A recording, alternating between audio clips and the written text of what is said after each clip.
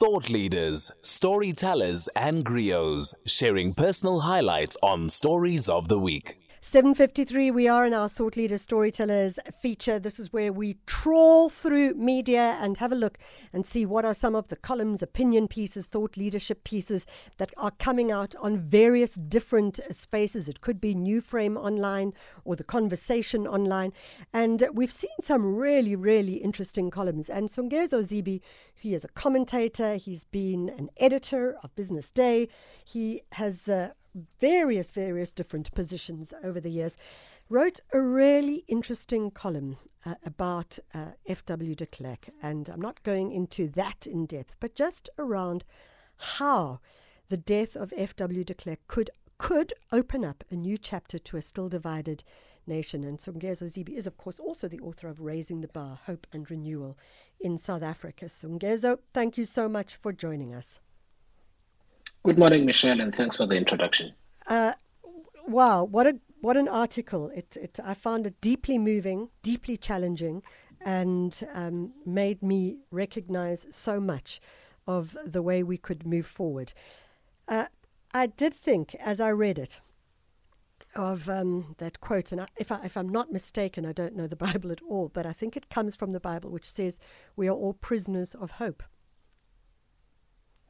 Yes. Are you a prisoner of hope? Michelle, we all have to be, because hope should be what motivates us to get really good things done, not just for ourselves, but for the rest of society, to build the society in which we want to live and we want our children to grow up in and live in the future. So we have to be prisoners of hope. Yeah. But that hope needs to be infused with a lot of realism so that we are not naive about the hard work and the hard realities that need to be faced in order to get to do the things we think should characterize our society. Songezo, just give us the headlining summary of the article, the opinion piece that you wrote.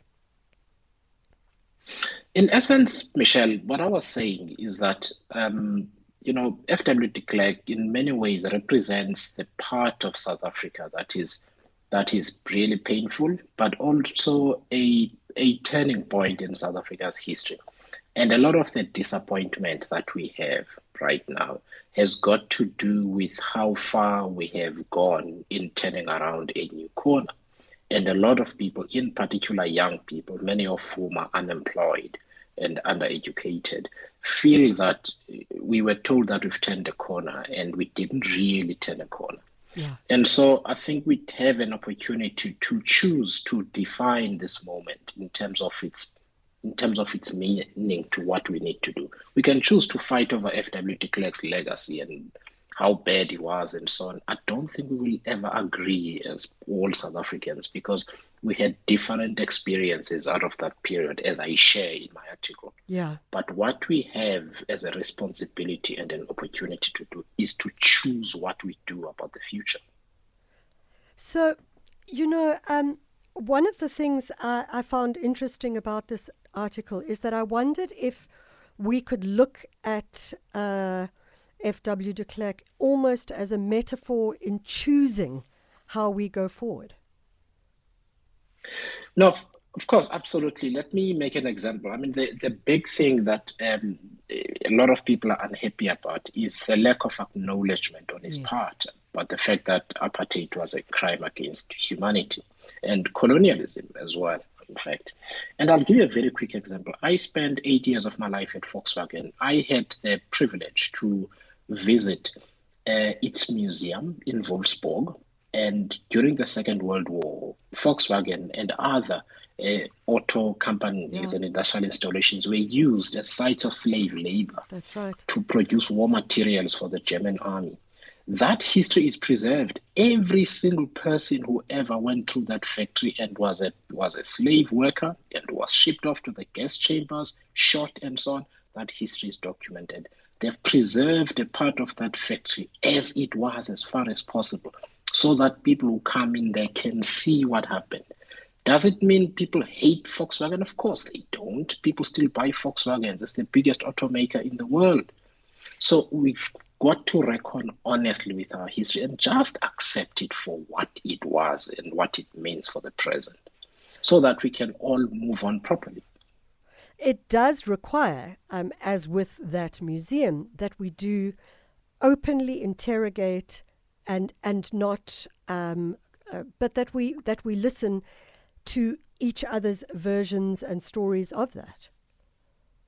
Yeah, of course. In the article, I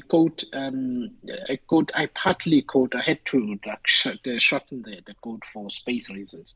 But Thabo Mbeki's quote from an article he wrote in 2006 when when Adrian Flock washed Reverend Frank Chicane's feet, and where he says we each products of our own experiences.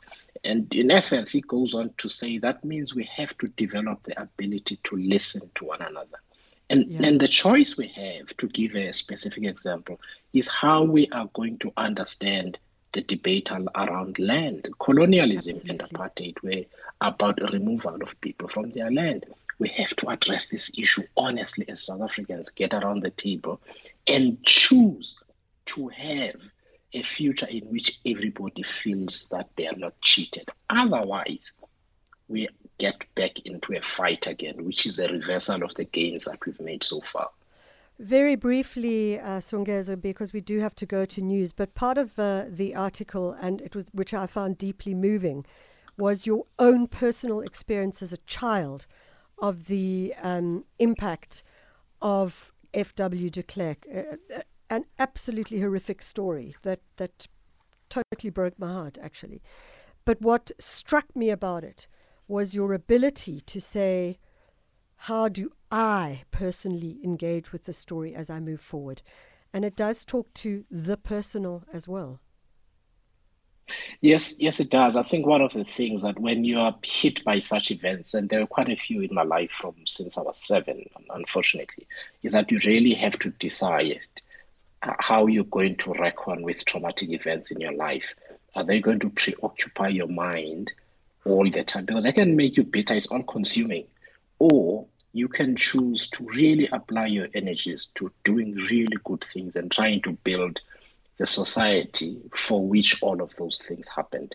I have found that doing the latter makes me less sad, makes me more productive, and it also makes me more optimistic because I know how all-consuming. I mean, we've lost a lot of people in our family, people in the community, family, friends, and so on. And it's just too traumatic. And you can't dwell on it because you get depressed. So you make a choice at a personal level as well. Songezo, I want to say thank you for the article. It was profound for me. Songezo Zibi, author of Raising the Bar, Hope and Renewal in South Africa. And the article is called F.W. de Klerk's Death Offers a New Chapter to a Still Divided Nation. You can find it on the news24.com website. We have actually tweeted it out. So if you follow us on @SAFM Radio, #SAFM Jet Set Breakfast, or @MishConstant, you'll be able to read it as well. Or just look up Songezo Zibi and follow that particular story. Running a little late, we apologize for that. It's 8 o'clock. It's time for the news. Good morning.